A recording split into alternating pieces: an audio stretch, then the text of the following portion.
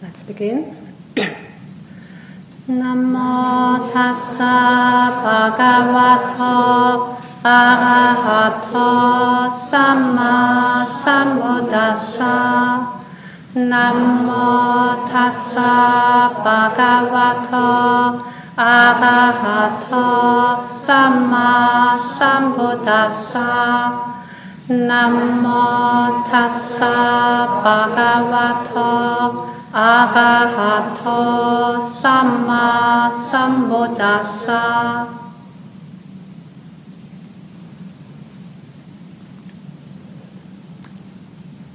So tonight's talk consists of your questions, and I've got many good and interesting questions. And I will start with one question which I found very interesting, quite a profound question, and so I had to think for quite a bit to find the answer. And so here is my very profound answer to this question. Where do all the millipedes come from? Where are they going?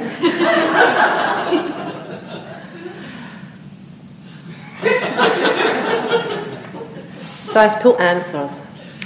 The first one is they come from the grass of the right side of the path and they go to the grass to the left side of the path. Second answer, they come from home and they are going to the movies. And so they stop in the middle of the path and then they watch these weird two-legged creatures walking by, marveling, how can they walk with only two legs? Why don't they need 1,000 legs as we do? Okay.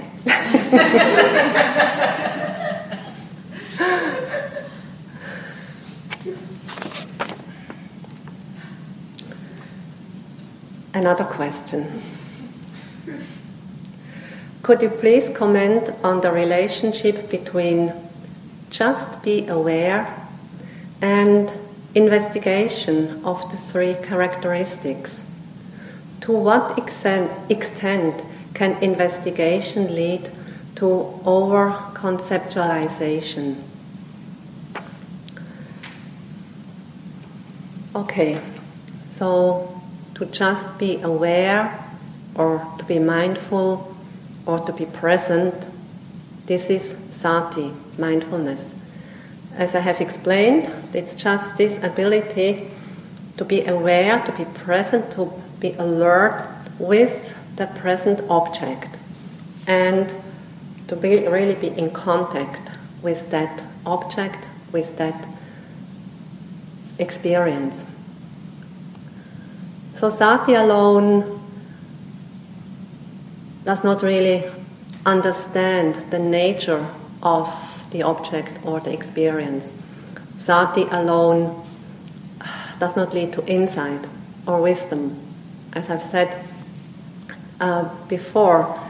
So it's this mental factor called panya, insight, understanding, wisdom, which needs to be also present and which is the one that, sees that, for example, there is the stickiness of lobha, of greed, attachment, sees that a touching sensation is experienced as hard or as warm or as cold. And so where comes the investigation into place? One of the bojjhangas, the 7 factors of awakening, is called Dhammavicaya, which is usually translated as investigation of dhammas, basically investigation of whatever is present in any given experience. any given object we are mindful of. And so it is said that Vijaya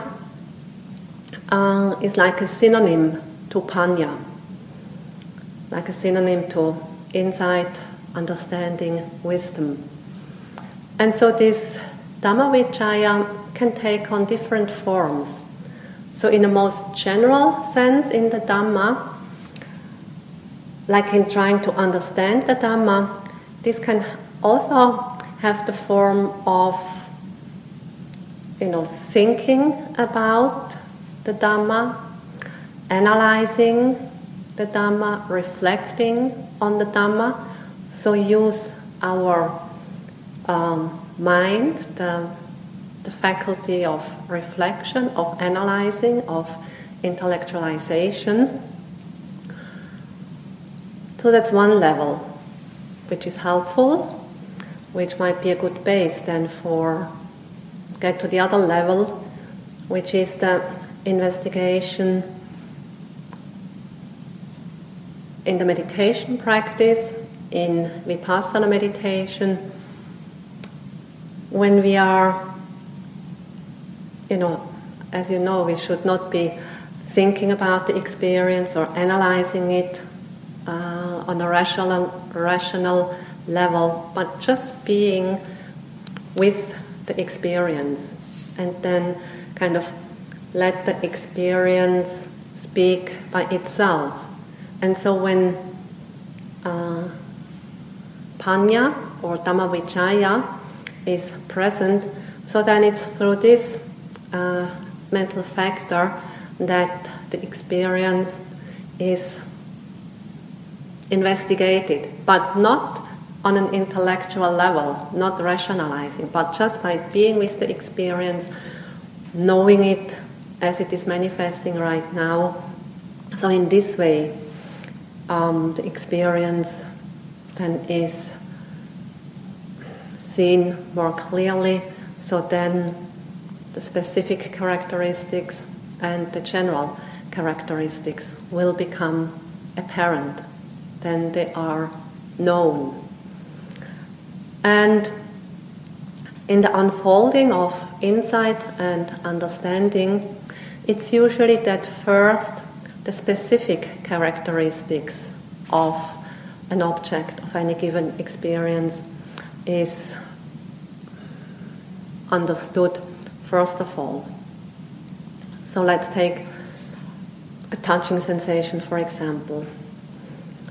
So, then a touching sensation, as it is being experienced as something hard and cold. So, noticing, well, it's hard, then seeing the specific characteristic of the earth element. And then knowing, experiencing directly that it is cold, so knowing that it is cold, understanding that it is cold, that's understanding the specific characteristic of the fire element, for example. And likewise, it can happen with mental phenomena. And so later on then, in the practice of Vipassana meditation, when mindfulness gets better, sharper, when the mind gets more one-pointed or focused, concentrated, so then an object, an experience is seen more clearly. And so then, for example, the arising and passing away of that touching sensation one becomes aware of, or the arising and passing away of a painful sensation, and so on.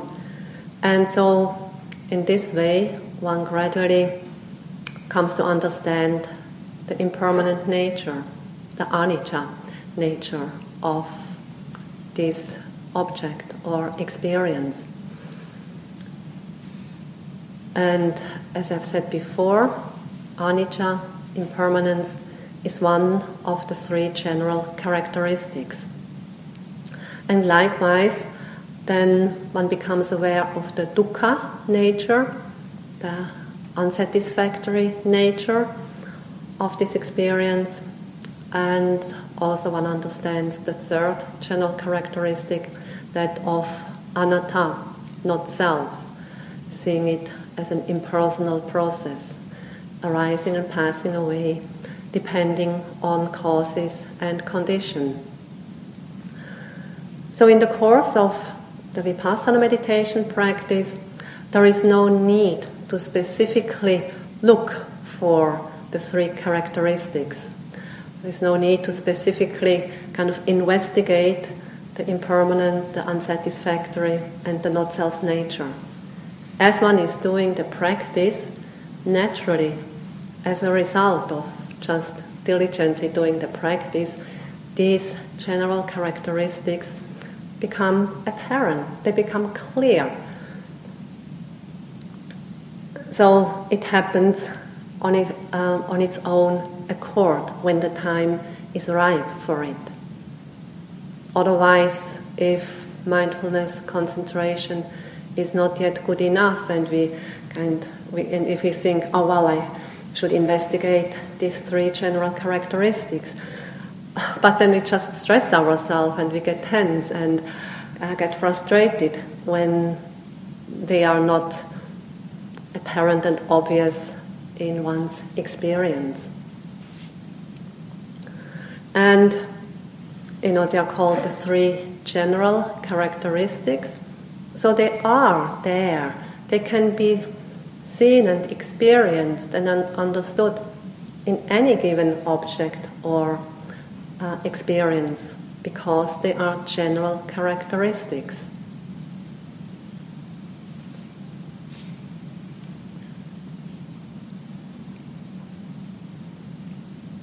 Okay. There are a few questions that relate to how to practice in day-to-day life, or how to integrate the practice in day-to-day life. And I will deal with these questions tomorrow in the closing round.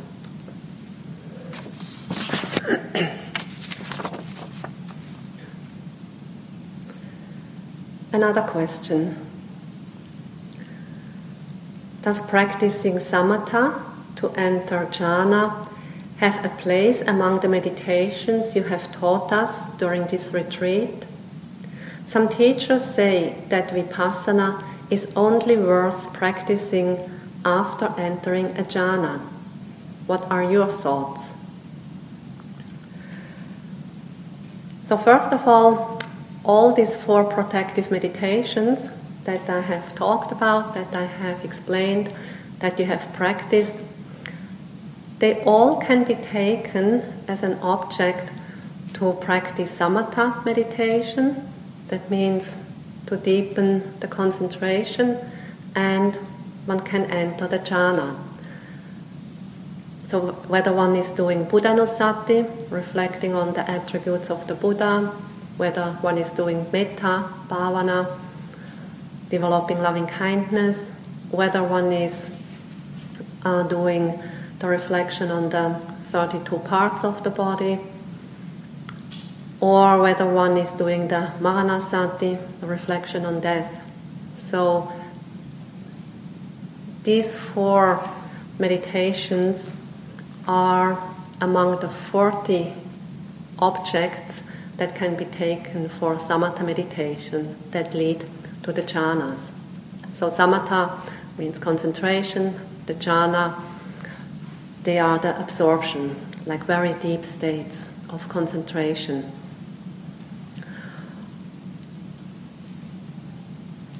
So to take these 4 protective meditations, one of them, and practice them in order to attain the jhana, so one needs to do it very systematically, and from early morning until late at night, just doing that, just repeating these phrases or these words, so that the mind becomes very, very one-pointed, very deeply concentrated.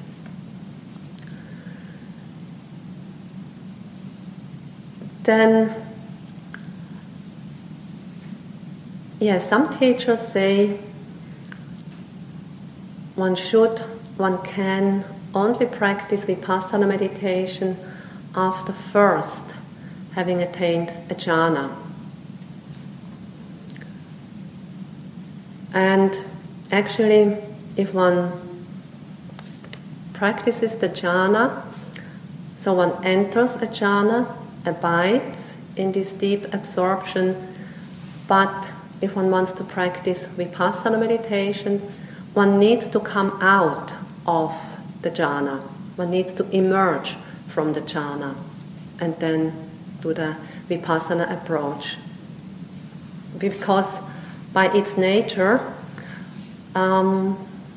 being absorbed in a jhana, being deeply absorbed in an object, it's just this still mind resting on that particular object.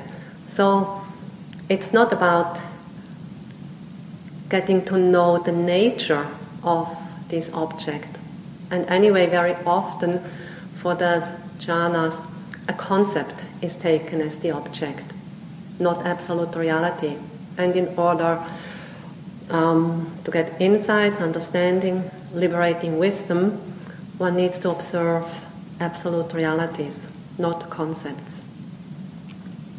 So one needs to emerge from the jhana, but then the mind is so deeply concentrated, or the concentration is so deep that the mind is very clear, that the mind is free from the hindrances. And so this great clarity of the mind helps very much to see clearly what is happening, like the experience of the breath, movement, sensations, then thoughts that might arise. So the mind is so sharp and so clear that objects, experiences in body and mind are seen very clearly. And so that, of course, is very conducive for insight and understanding to arise.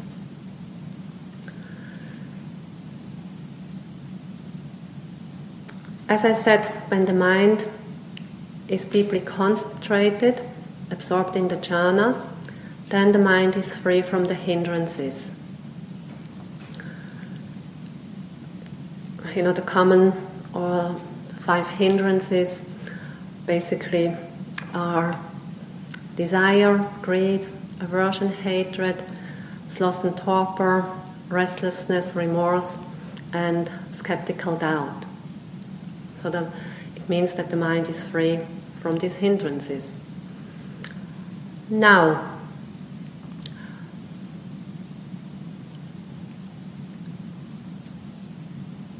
this deep state of concentration, where the mind is free from the hindrances, can also be achieved with another kind of concentration that is not the jhana. And this is called Khanika Samadhi, which means momentary concentration. And this momentary concentration is said to be so deep that the mind is free from the hindrances. What is kind of said as being the requisite to do Vipassana meditation, or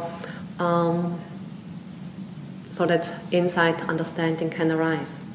And so this Khanika Samadhi comes about by practicing the Vipassana meditation.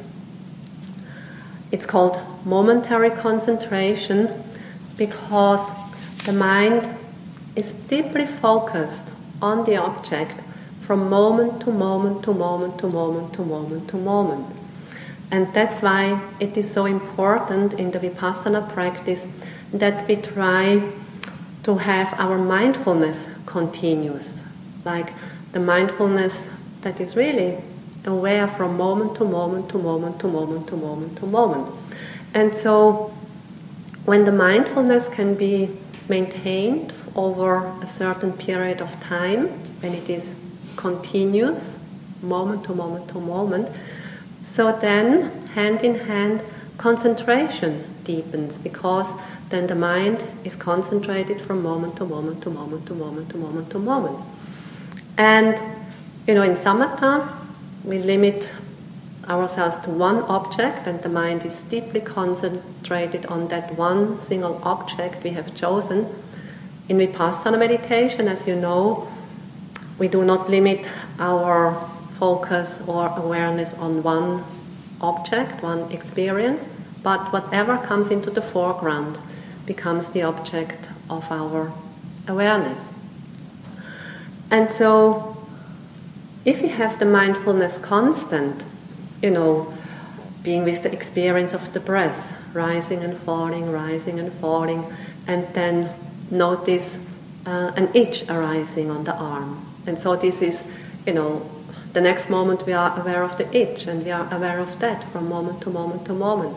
See the itch disappearing, and then the next moment go back to the rising and falling, and then we notice the thought popping up and are aware of that, and we notice the thought disappearing, we are aware of that, and the next moment again, rising and falling. So in this way, the mind is momentarily concentrated. The objects change, but the concentration is there. It's also constant. And so this allows this Khanika Samadhi, this momentary concentration, to become so deep and strong that it also has the power to free the mind from the hindrances. And so, in this regard, the jhana concentration and this momentary concentration are, by its function, equal.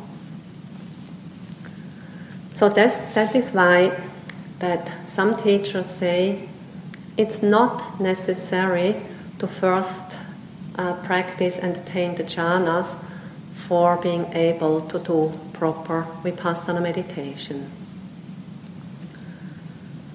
And in the Buddhist scriptures,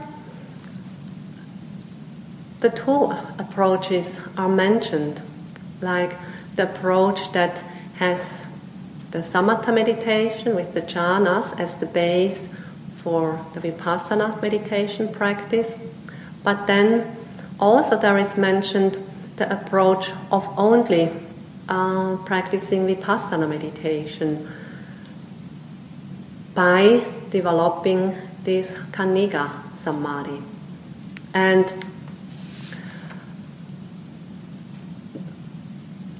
this approach of just doing the vipassana meditation practice is translated as dry vipassana. It's not so dry, but that's the translation.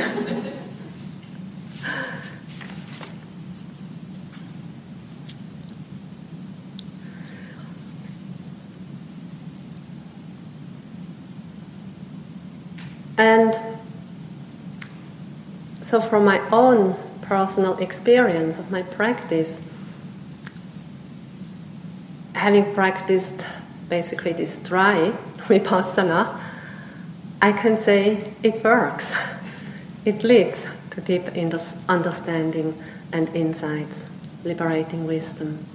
So there's no doubt.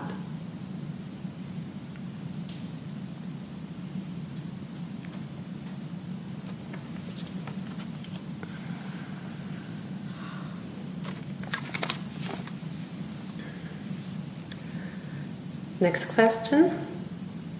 I have been asked to lead meditation sessions at work, once a week at lunchtime for 30 minutes. What do you recommend as a good format to follow, given the group consists of new and experienced meditators? So first of all, I think if, at work where there are also new meditators, those who have no experience in meditation, then I think the instructions to lead such a meditation during lunchtime should be directed or should be designed for the new meditators. so that they do not get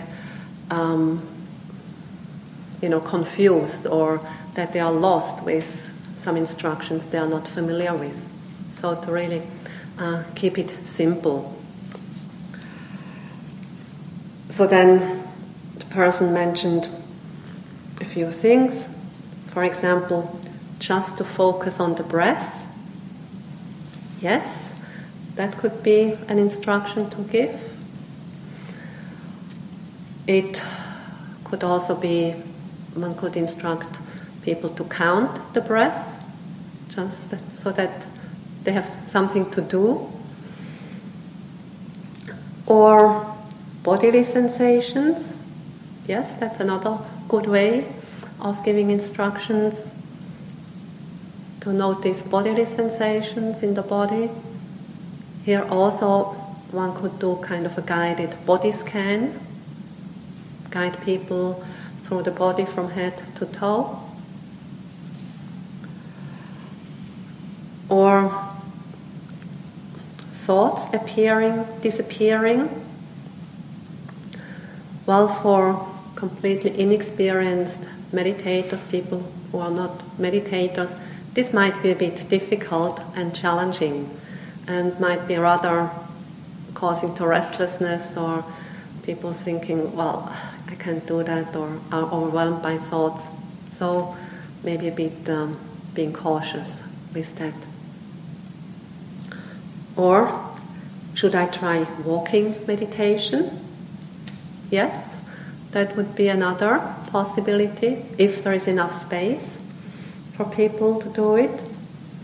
Another possibility would be to do standing meditation, have people stand, focus on the standing, feet touching the ground, being aware of the breath, something like that. Or use some slow movements that people can be aware of. In the Tibetan Buddhist tradition, there are a set of exercises called kumye. Maybe you've heard of them. These are very simple movements one does and really tries to be mindful of. Can be a simple movement like just very, very slowly, like a snail, move. Now I'm already fast. Raise the arms up, until they are up here, and then slowly down again. Something like that. Or bringing the hands up in front of the body, stretching them out, and then bringing them down on the side of the body until they come together in front of the body. So these exercises or any slow movements can be a good way to bring awareness into the body.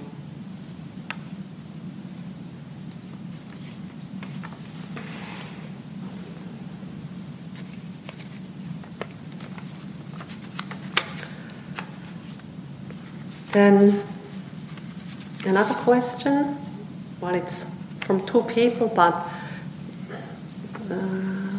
dealing kind of with the same thing. There is so much natural beauty in the world, and it seems that the Dhamma actually makes it easier to rest in the peace and tranquility of nature. Yet you seem to be saying that the beautiful view incites craving. Can you address that apparent conflict? And the other question is, quote, craving is to be abandoned, unquote. I'm very keen to do that and find myself craving to abandon craving.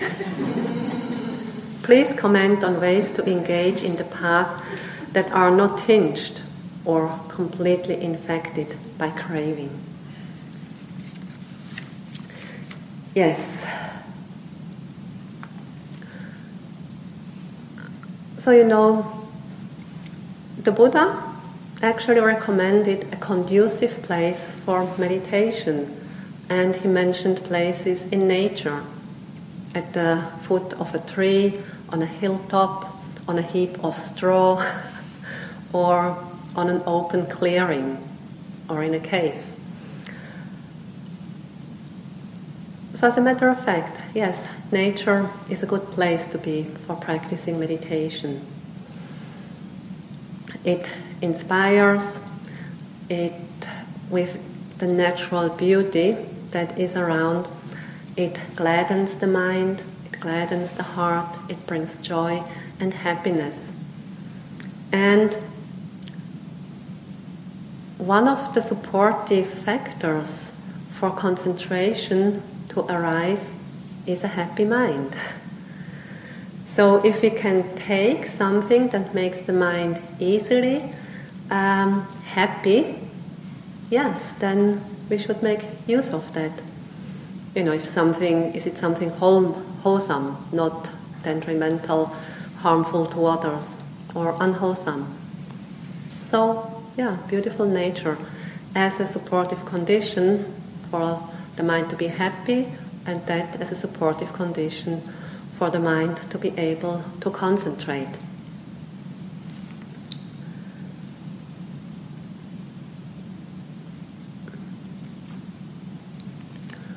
But, as we know from our experience, what is beautiful is accompanied by a pleasant feeling tone. And when I speak of pleasant feeling tone, I refer to Vedana. There are 3 types of Vedana: pleasant, unpleasant, and neutral. Neither pleasant nor unpleasant. And each experience that we make through the 6 sense doors is accompanied by one of these Vedanas. It's experienced as pleasant, unpleasant, or neutral. And so, the habitual reaction is that pleasant feelings, they can trigger wanting, desire, attachment, craving. Unpleasant feelings, they usually trigger aversion, ill will, anger, rejection, and so on. And it is said that the neutral feeling, they usually let an indifference, trigger indifference, which is like ignorance, delusion, not knowing. So these 3 types of Vedana correspond to the 3 main defilements. Pleasant basically triggers Lobha, unpleasant Vedana triggers Dosa, and the neutral Vedana triggers Moha. So, when I quoted the Buddha saying craving needs to be abandoned, or that the Buddha said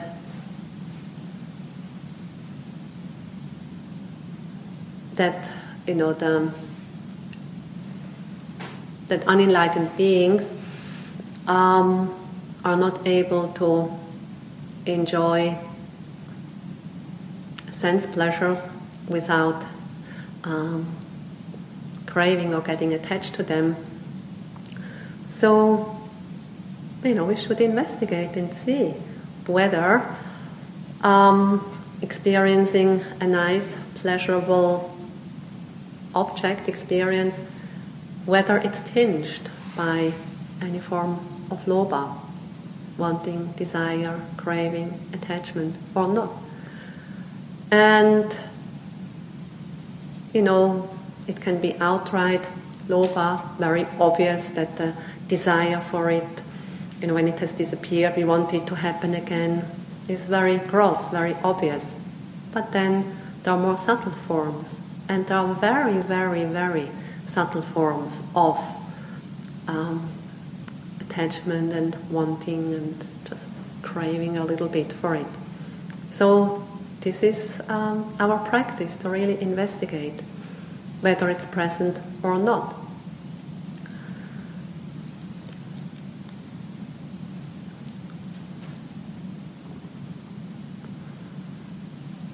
But of course, we live in this world and we are not yet fully enlightened. So to say I should not enjoy anything beautiful because there is most likely craving, that's also not the way to go.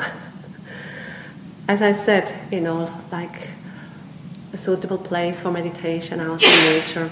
Yes, we choose that. And even if there is some degree of attachment or craving for that, okay, we let it be.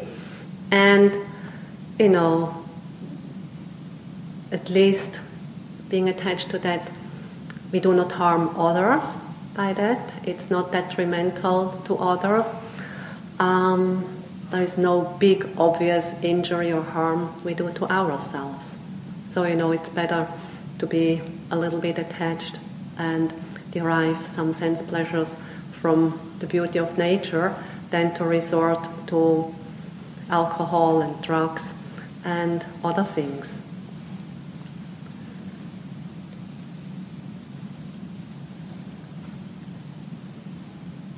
And also, to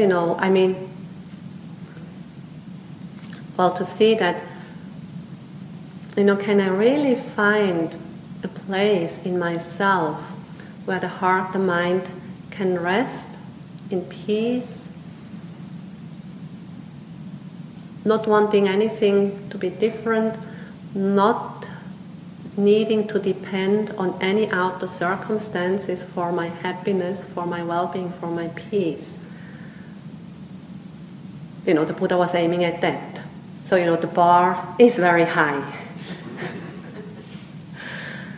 That's our long-term goal, to get there. And so, as I said, we are still on the way. We know there is still some lobha, some dosa, some moha around. But with our discerning wisdom and understanding of the Dhamma, yes, then we resort to the pleasure derived from nature instead of the pleasure derived from alcohol or committing any unwholesome deeds.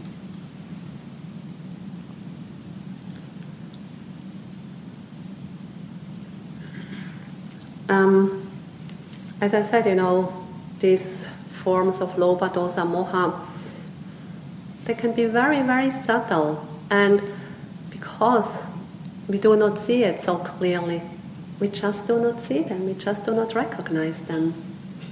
The other day, one meditator was relating an experience in regard to the metta practice, saying that she was radiating metta to her father as a difficult person, and she said, she thought, oh yeah, I just have this genuine pure metta for my father to be well, happy and peaceful. Thinking, oh yeah, I can do that for my father. But then as she was doing it, later on she noticed, well, it's not that pure, because actually I wish my father to be well, happy and peaceful, so that he becomes easier to be with. So at the outset she thought that it was this pure, genuine metta, not tinged by a selfish motive. But then she had to admit, oh well, there was this subtle,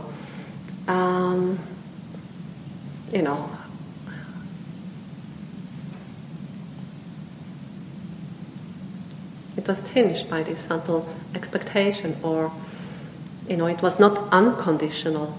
There was a condition. And in the same kind of way, sometimes things are obvious and we still don't see them. I noticed, in front of the dining hall, I sit down on the bench to take off my shoes. And then sometimes my eyes go into the distance. One can see the path that goes through the forest, and there is a little patch of grass. And a few days ago, when I first walked over there, I noticed there was a chair not so far from the path there, facing this way. Thank you. I thought, this is this chair. And then the next time I sat down on the bench in front of the dining hall to take my shoes off, glancing over there, I noticed the chair for the first time. And for many days I had looked over, seen that patch where there were no trees, and I never saw the chair. Although it was so obvious. So that's delusion, not seeing things, although they are clearly there.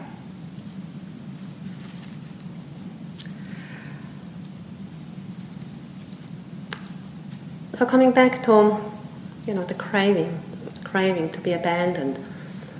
Of course, we want to abandon the craving, and if it were very easy, we would say, okay, no more craving from now on. Easy peasy. But we know it's not that easy as this. And so, that's what the practice is all about. To notice the craving, the desire, the attachment when it's there. Not to kind of, is there craving, is there not? Noticing when it's there. And then watching it and then seeing that it disappears by itself. We don't need to act on each and every desire or craving to have it disappear. For example, you observe an itch, or an itch arises, and the habitual reaction is, wanting to scratch, and one goes and scratches the itch. So the desire to scratch has disappeared, and the itch also, there is relief from it. But one could simply be aware of the itch, noting the sensation of itchiness, and then one notices the desire to scratch, and one simply could be with that desire to scratch. Just note it, and it might become stronger. Go and scratch. It's unpleasant. Do it. You will get relief. Just do it. It's not such an unwholesome action. You don't hurt anybody else, and just give in. Do it, and then it's over. So you sit there and you watch it. All these reactions. And then you noticed after some time, the desire to scratch just disappears. It just dissolves. The itch is still there, and you observe it, and you notice how the itch disappears. So in this way, we can train ourselves that there is no need to give in to each and every desire. This is a harmless example, but in day-to-day life, how many times, we just act impulsively on a desire, a craving, a little wanting of this, a little wanting of not that.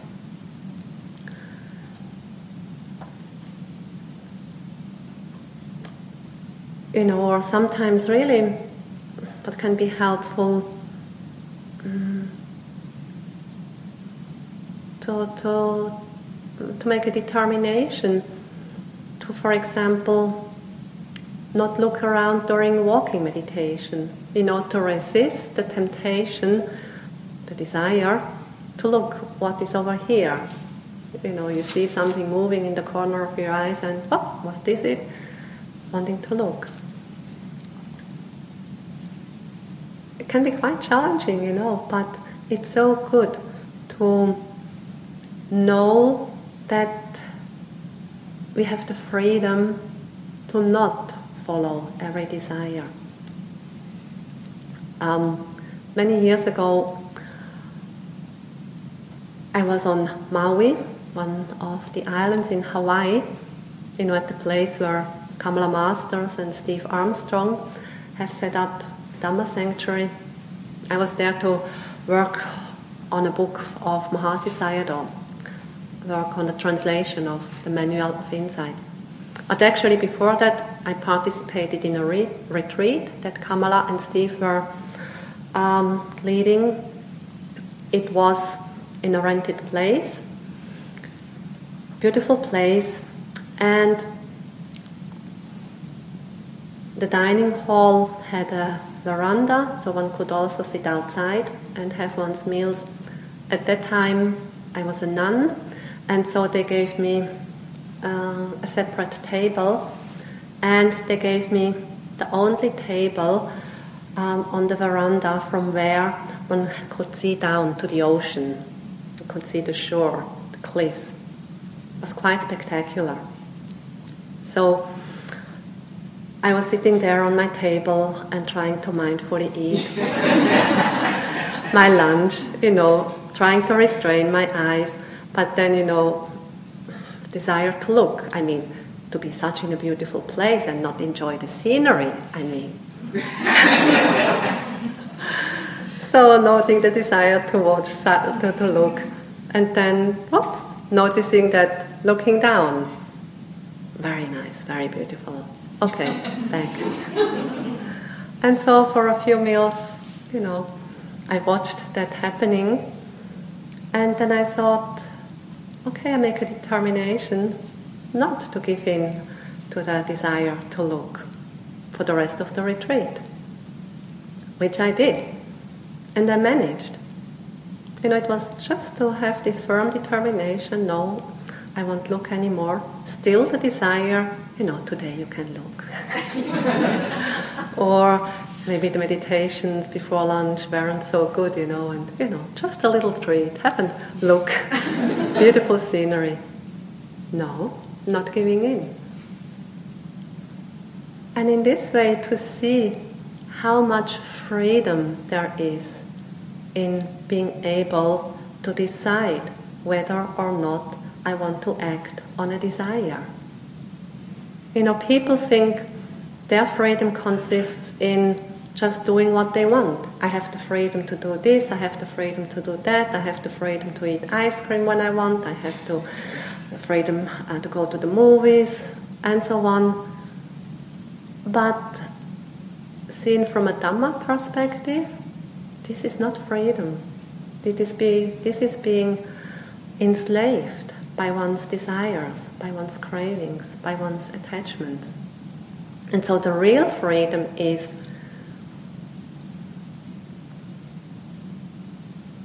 not to just impulsively follow, act out one's desires, but to see them and then to decide whether or not I want to act on this desire. So then it's not a blind reaction, but considerate action I do. And yes, we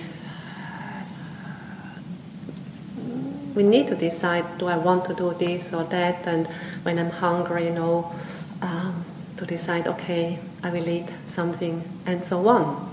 But really, to have the freedom to decide whether or not I want to act on a desire or an aversion.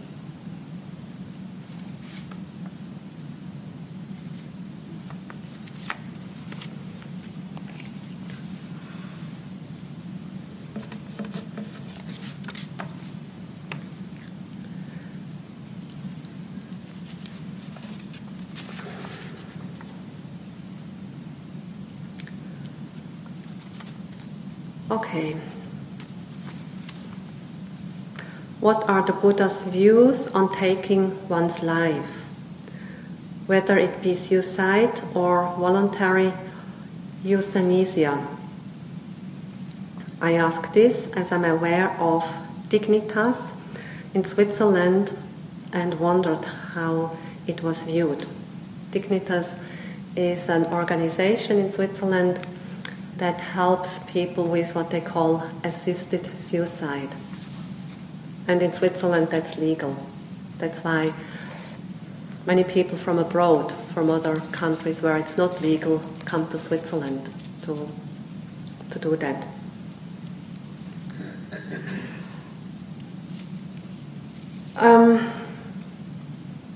The Buddha's view on taking one's own life.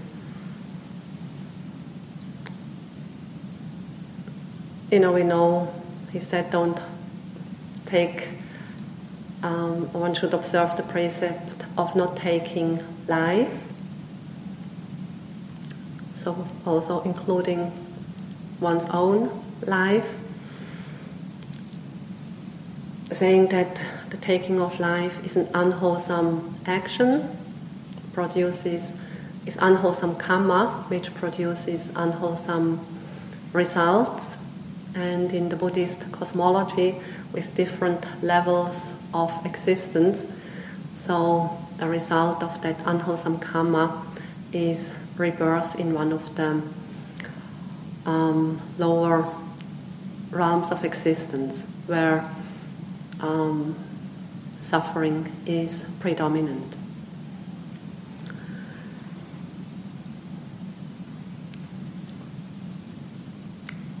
There is one sutta that deals or is about a monk who has committed suicide, who has taken the knife, as it is said.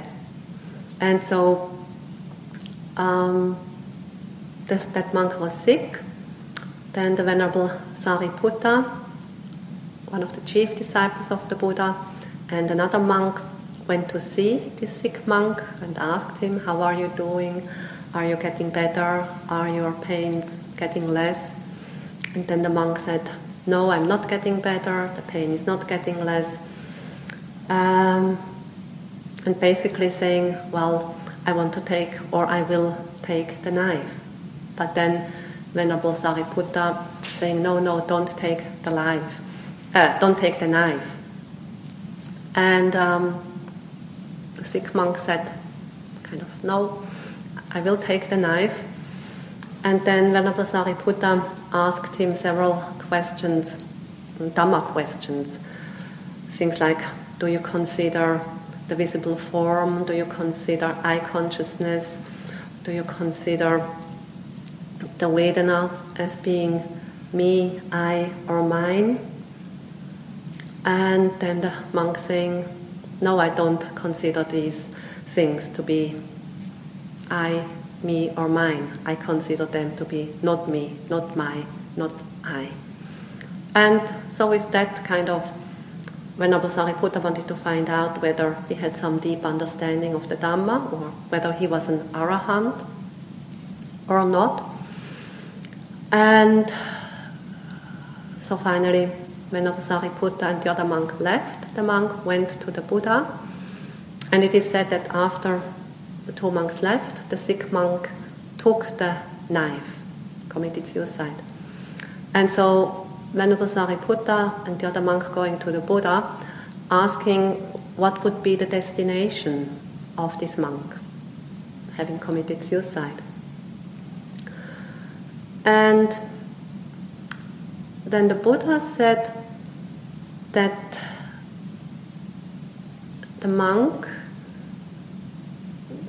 action was not blameful, that it was not a blameful, or that he was not to be blamed for his action, that his action was blameless. So what does that mean? It's a bit cryptic, I don't really know. Then, of course, the commentaries to this sutta and the sub-commentaries, they have all their own kind of explanation.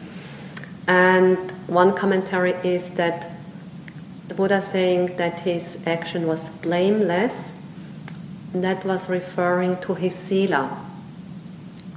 the three factors that belong to the Sila group of the Noble Eightfold Path, basically saying that his bodily actions, his actions of speech, and his livelihood, that they were blameless. Again, what does that actually mean?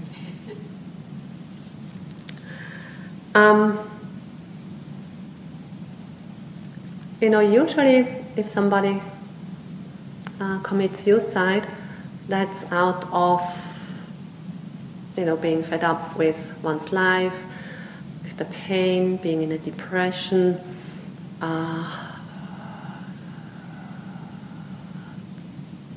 being full of fear, worry, whatever.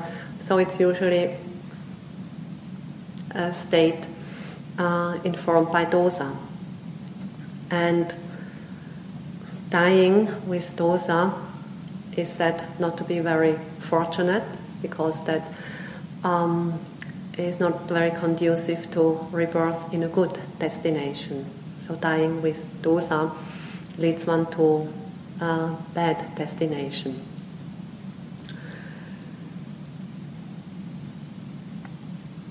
You have maybe heard of Elisabeth Kübler-Ross. She was Swiss, but then lived in the United States, and she worked with the terminal ill people, set up hospices, and so on. She wrote many books, and so her kind of take on that, when people are terminally ill and who would like to finish their life, to take their life, to die, that being in that state of dosa, that it is not a very good way to go out of life. And so she says, there are kind of 5 stages that people go through. So first of all, there is denial of a sickness or a state. And then comes the phase of being angry, angry, why me and why not others, and angry at sickness, whatever. Then comes the phase of bargaining. Okay, maybe if I change my diet, then I can overcome it, or will get better, or do this or do that. And after that, the phase that comes is usually depression. People get into this depressed state. And only after having gone through these different phases do people come to a place of acceptance with the fact as it is. And then, with acceptance, then the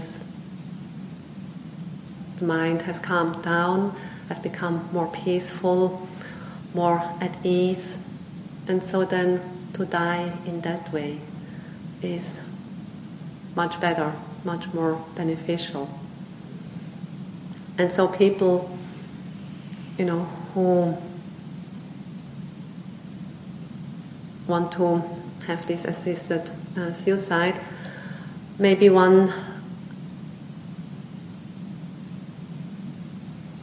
they miss the chance to go through these phases and then come to that place of peace within, of acceptance.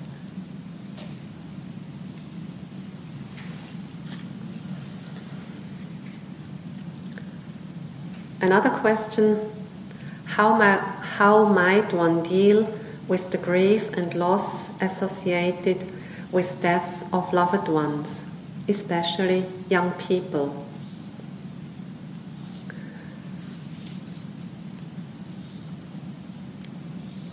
Of course, first of all, acknowledge the grief, the loss, the emotions that come up, not wanting to deny them or think I should not feel the grief and the loss of a beloved one. But then also, and this might come through reflection and reading about people who have gone through the same situation or similar situations, understanding that, to get stuck in this grief for months and years or the whole life is not really helpful, nor for the person who has died, nor for myself, nor for my family or the environment I live. So would it be possible, to replace or to actively try to establish wholesome states of mind that help me overcoming the grief?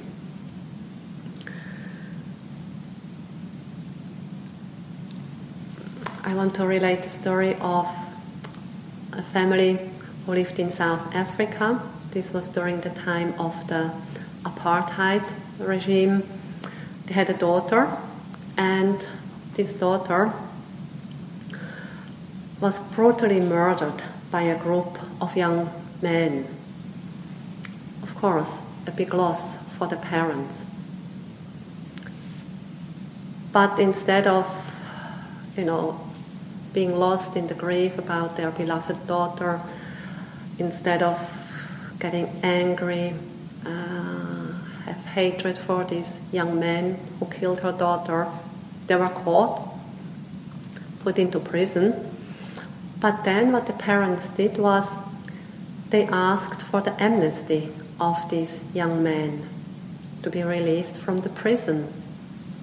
And not only that, then they established an organization in the town or the township where they lived, an organization to help people in this township, to help the poor people, to help the young unemployed people, to give them work or to have programs they could engage in to do something meaningful with their lives. So they established this organization, set up programs, and then when the young men got amnesty, the parents employed them in their organization to run programs. It's quite amazing that people are able to do such things. And so in that way, their grief, the loss of their daughter, really helped them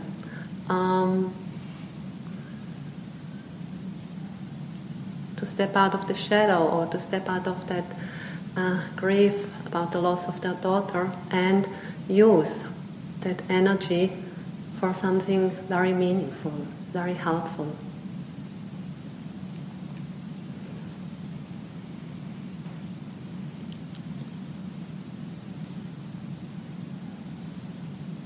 Another story that I've heard is that of mother in LA, Los Angeles, whose son was killed. In LA, apparently, there are many gangs, some of just teenagers, and to be part of that particular gang, kind of to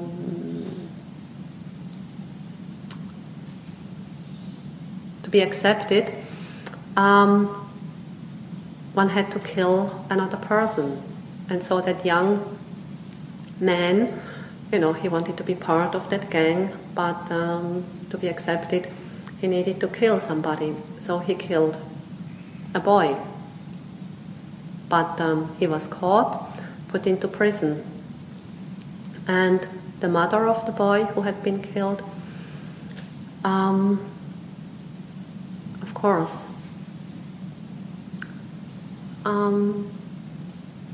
felt the loss of her beloved son. But then she started to go to the prison and visit that other young man who had killed her son.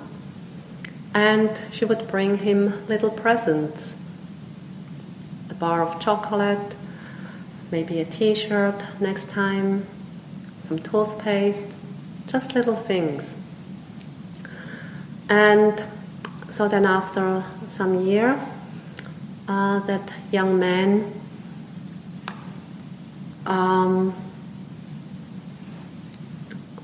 they allowed him to take up some work or to do an apprenticeship somewhere, still kind of under survey. And then it was also if somebody would take that young man so that he could live in a family, that would also be possible. And so then it was the mother whose son was killed who said, okay, I will take that young man, he can live with me, I will give him a home. And so then he could move to that woman, lived with her, went to work, did his work, and they got along quite well, better and better. And the mother really treated this young man like her own son. And one day when they had a meal, the young man said to his kind of new mother, Mom, you know, at the court, I heard you saying, I'm going to kill you. But you know, you have not killed me. Actually, you have been very kind to me, coming to see me in the prison, bringing me all these presents, and now, you know, being able to live with you, you're treating me like your own son. So, why did you say that? What did you mean? And then the mother said, yes, it's true. I said that at court. And what I meant was, I'm going to kill the murderer in you. And I think I've done quite well, haven't I?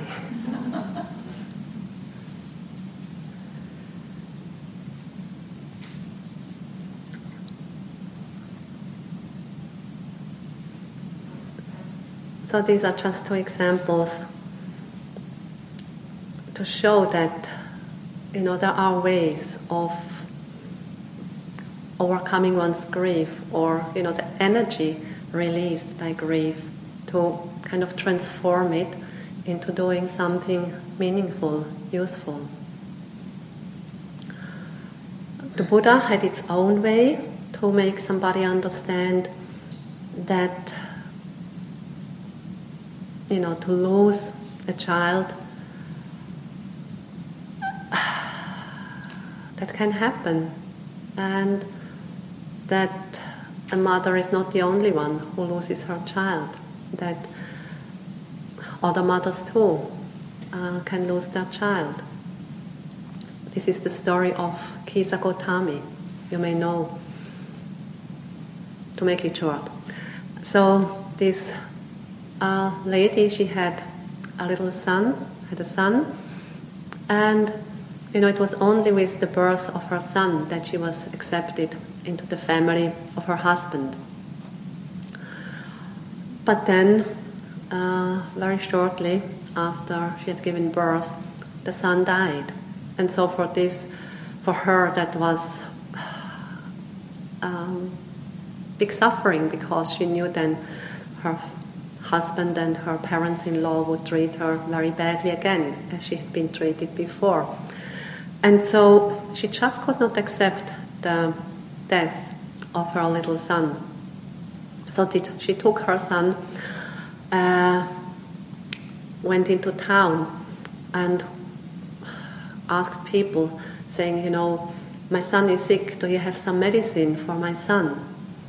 And people looked at the little baby and they said, well, it's dead. There is no medicine. But she was so full of grief, you know, she went to the next person. Can you give me some medicine for my son? Well, it's dead, there is no medicine. So finally she ended up where the Buddha was giving a talk to some people. And so she went up to him and said, please, can you give me some medicine for my son? The Buddha, realizing that the little boy was dead, said, he didn't just say, well, it's dead, there is no medicine. But he said, well, go into town and bring me some mustard seeds from a house where nobody has died ever. And Kisa Gotami thought, oh well, yeah, that's easy to get, because apparently mustard seeds were in every house. People use them for cooking, a common ingredient. So she went into town, knocked at the first house and said, please, can you give me some mustard seeds? And the person said, oh yes, no problem, here, you can have some.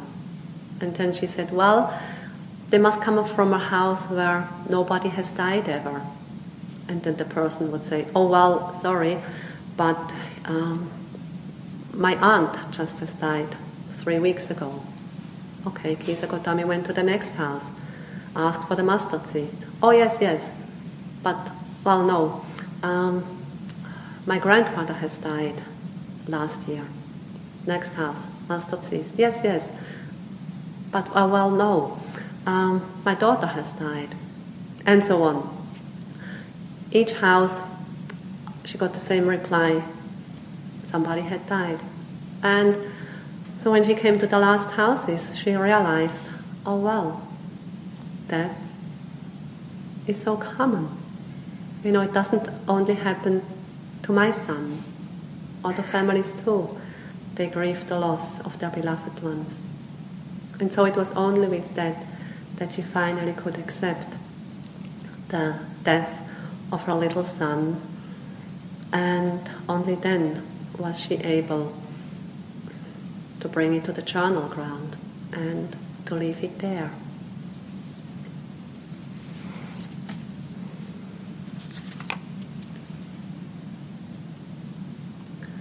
Next question. I'm a hospice palliative care nurse in the field for past 20 years. It is of no surprise then that the subject of death is of utmost interest. Please, can you share with us why, when given a terminal cancer diagnosis, you choose not to face death at that time, but choose treatment, cure? Yes, good question.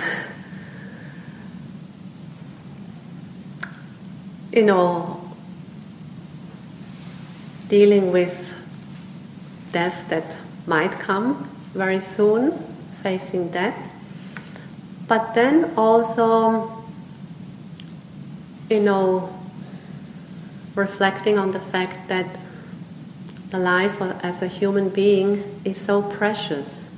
It's that this is actually the most precious form to have, because in this human existence we have good conditions for practicing the Dhamma.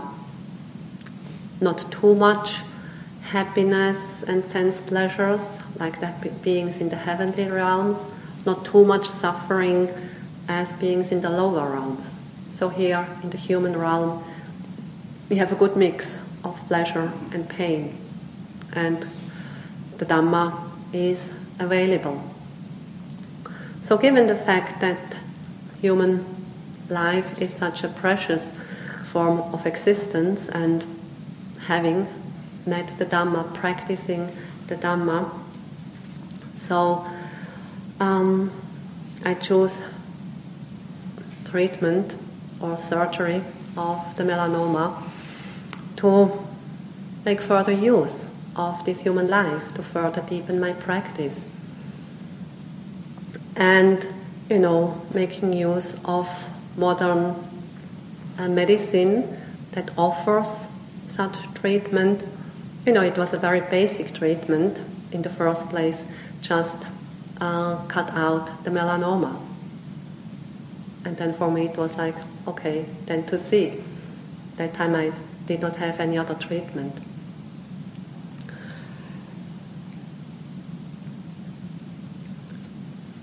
And so then when the metastasis appeared, again, making use of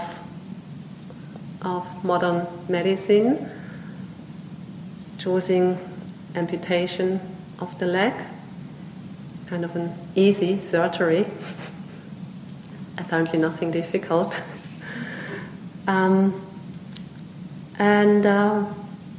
So make further use of being alive to practice the Dhamma, to share the Dhamma.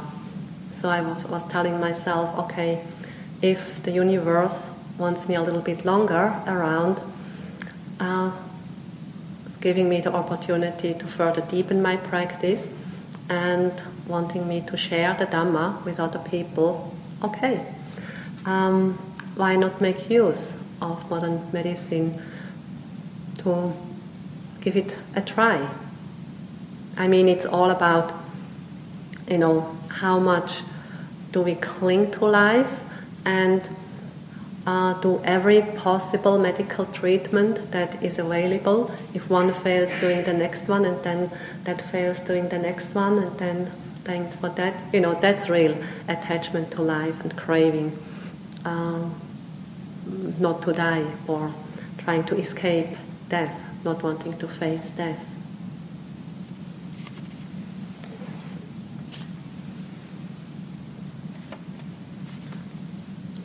Next question.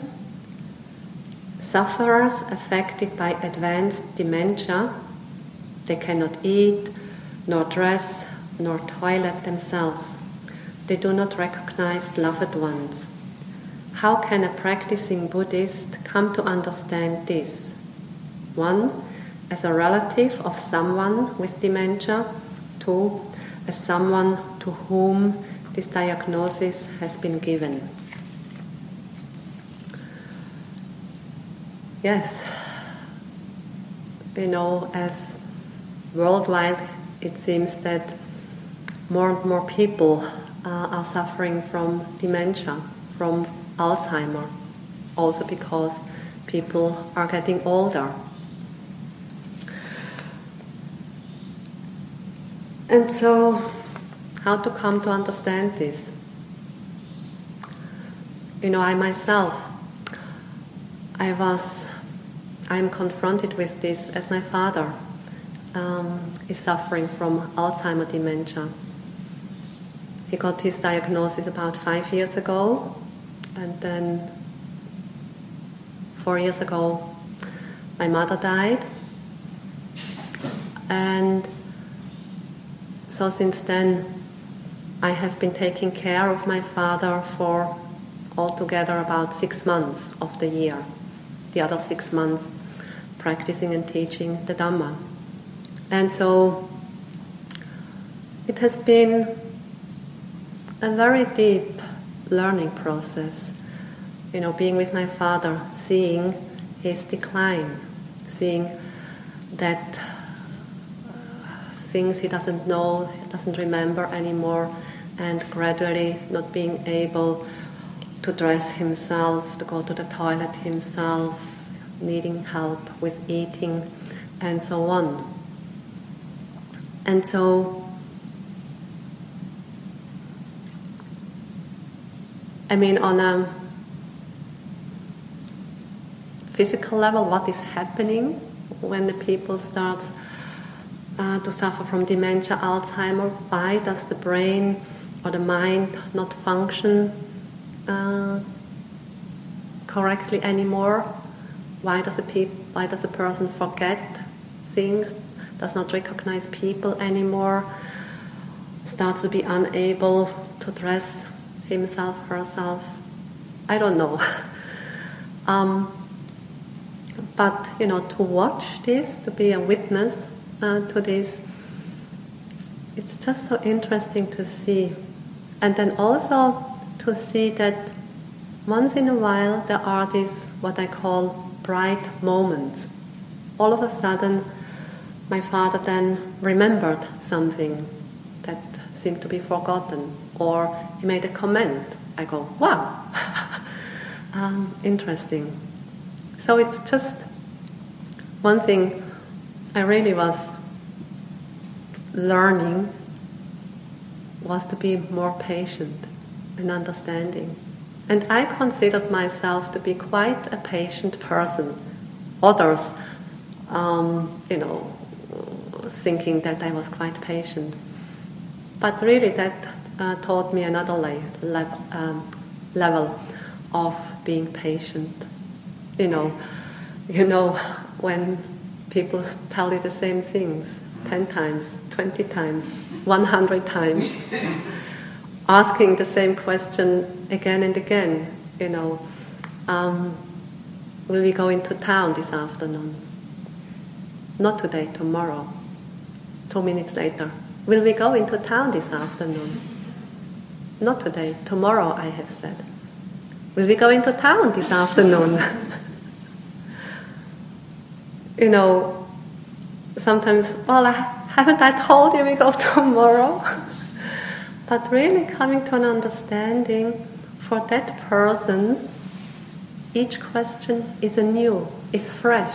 Everything else has gone. The person doesn't remember that I had told her it's tomorrow, or the person doesn't remember that he has asked the same question 2 minutes ago. For him it's this, do we go into town this afternoon? And so trying to be there also as if the person asked the question for the first time. No, we are not going into town. Are we going into town? No, we are not going into town. Yeah. Sometimes I was getting better at it, and then sometimes I noticed kind of the, come on. Sometimes I just felt it inside, and outwardly, I could say, no, not today.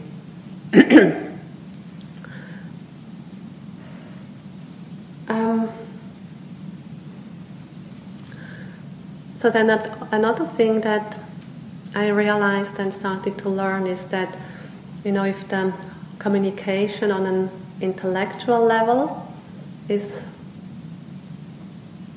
difficult or even not possible anymore, then what counts is just the communication on the emotional level, because that is there. And so just to be present with the person on that level, no, not today, we'll go tomorrow. Or,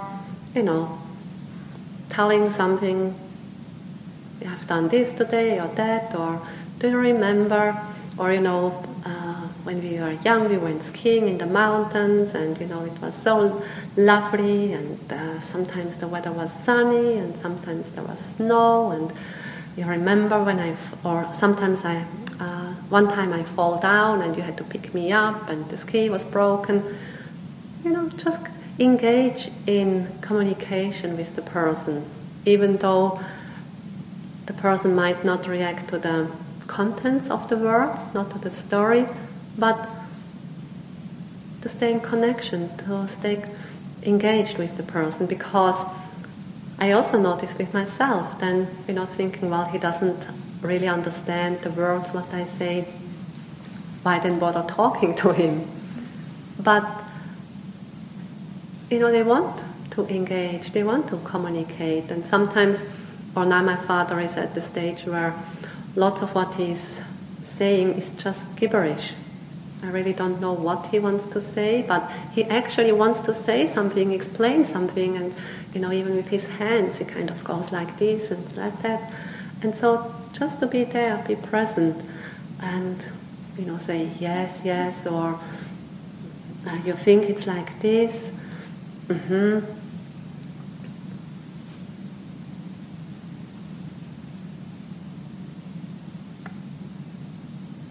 And also seeing that my father, and from what I've heard from others and reading in books, that these people react very strongly to music. Because again, that's relating on an emotional level. And so my father likes the Swiss traditional folk music, so then either singing songs for him, with him, sometimes he joins for bits of it, or then playing his favorite music. And so it's beautiful to see then he hears the music and immediately the face, his being brightens up. Clearly obvious that there is an emotional response. And when he was a bit more steady on his legs, still was able to walk, although a bit unsteady, but then realizing that I could dance with him, just taking his hands and making little steps or shaking a little bit back and forth. And what I found amazing was that with the music he was more stable on his legs. So that gave him some stability. So I still can learn a lot from just being together with my father. And the person, dealing with it, having probably much more experience with people who suffer from dementia. And then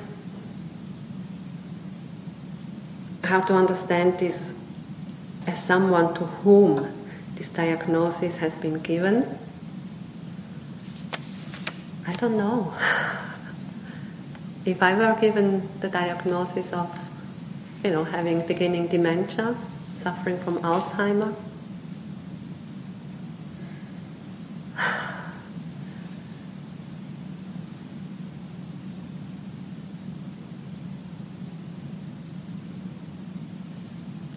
it's difficult, I don't know. But probably, hopefully understanding that losing some mental faculties of remembrance and recognizing people and losing the ability to certain things, daily activities, that hopefully this would not diminish my sense of, being a human being, that I would be less than a human being or not a complete human being. Trying to understand that, on an cognitive level, I would be impaired, but hopefully not on an emotional level.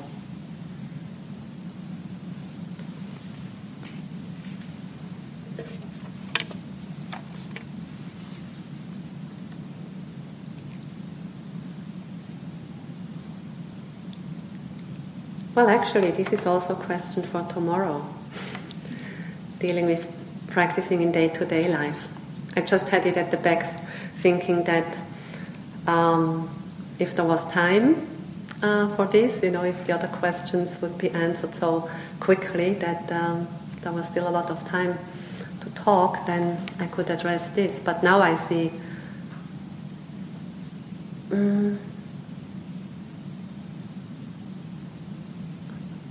well, it's 1.5 hours now.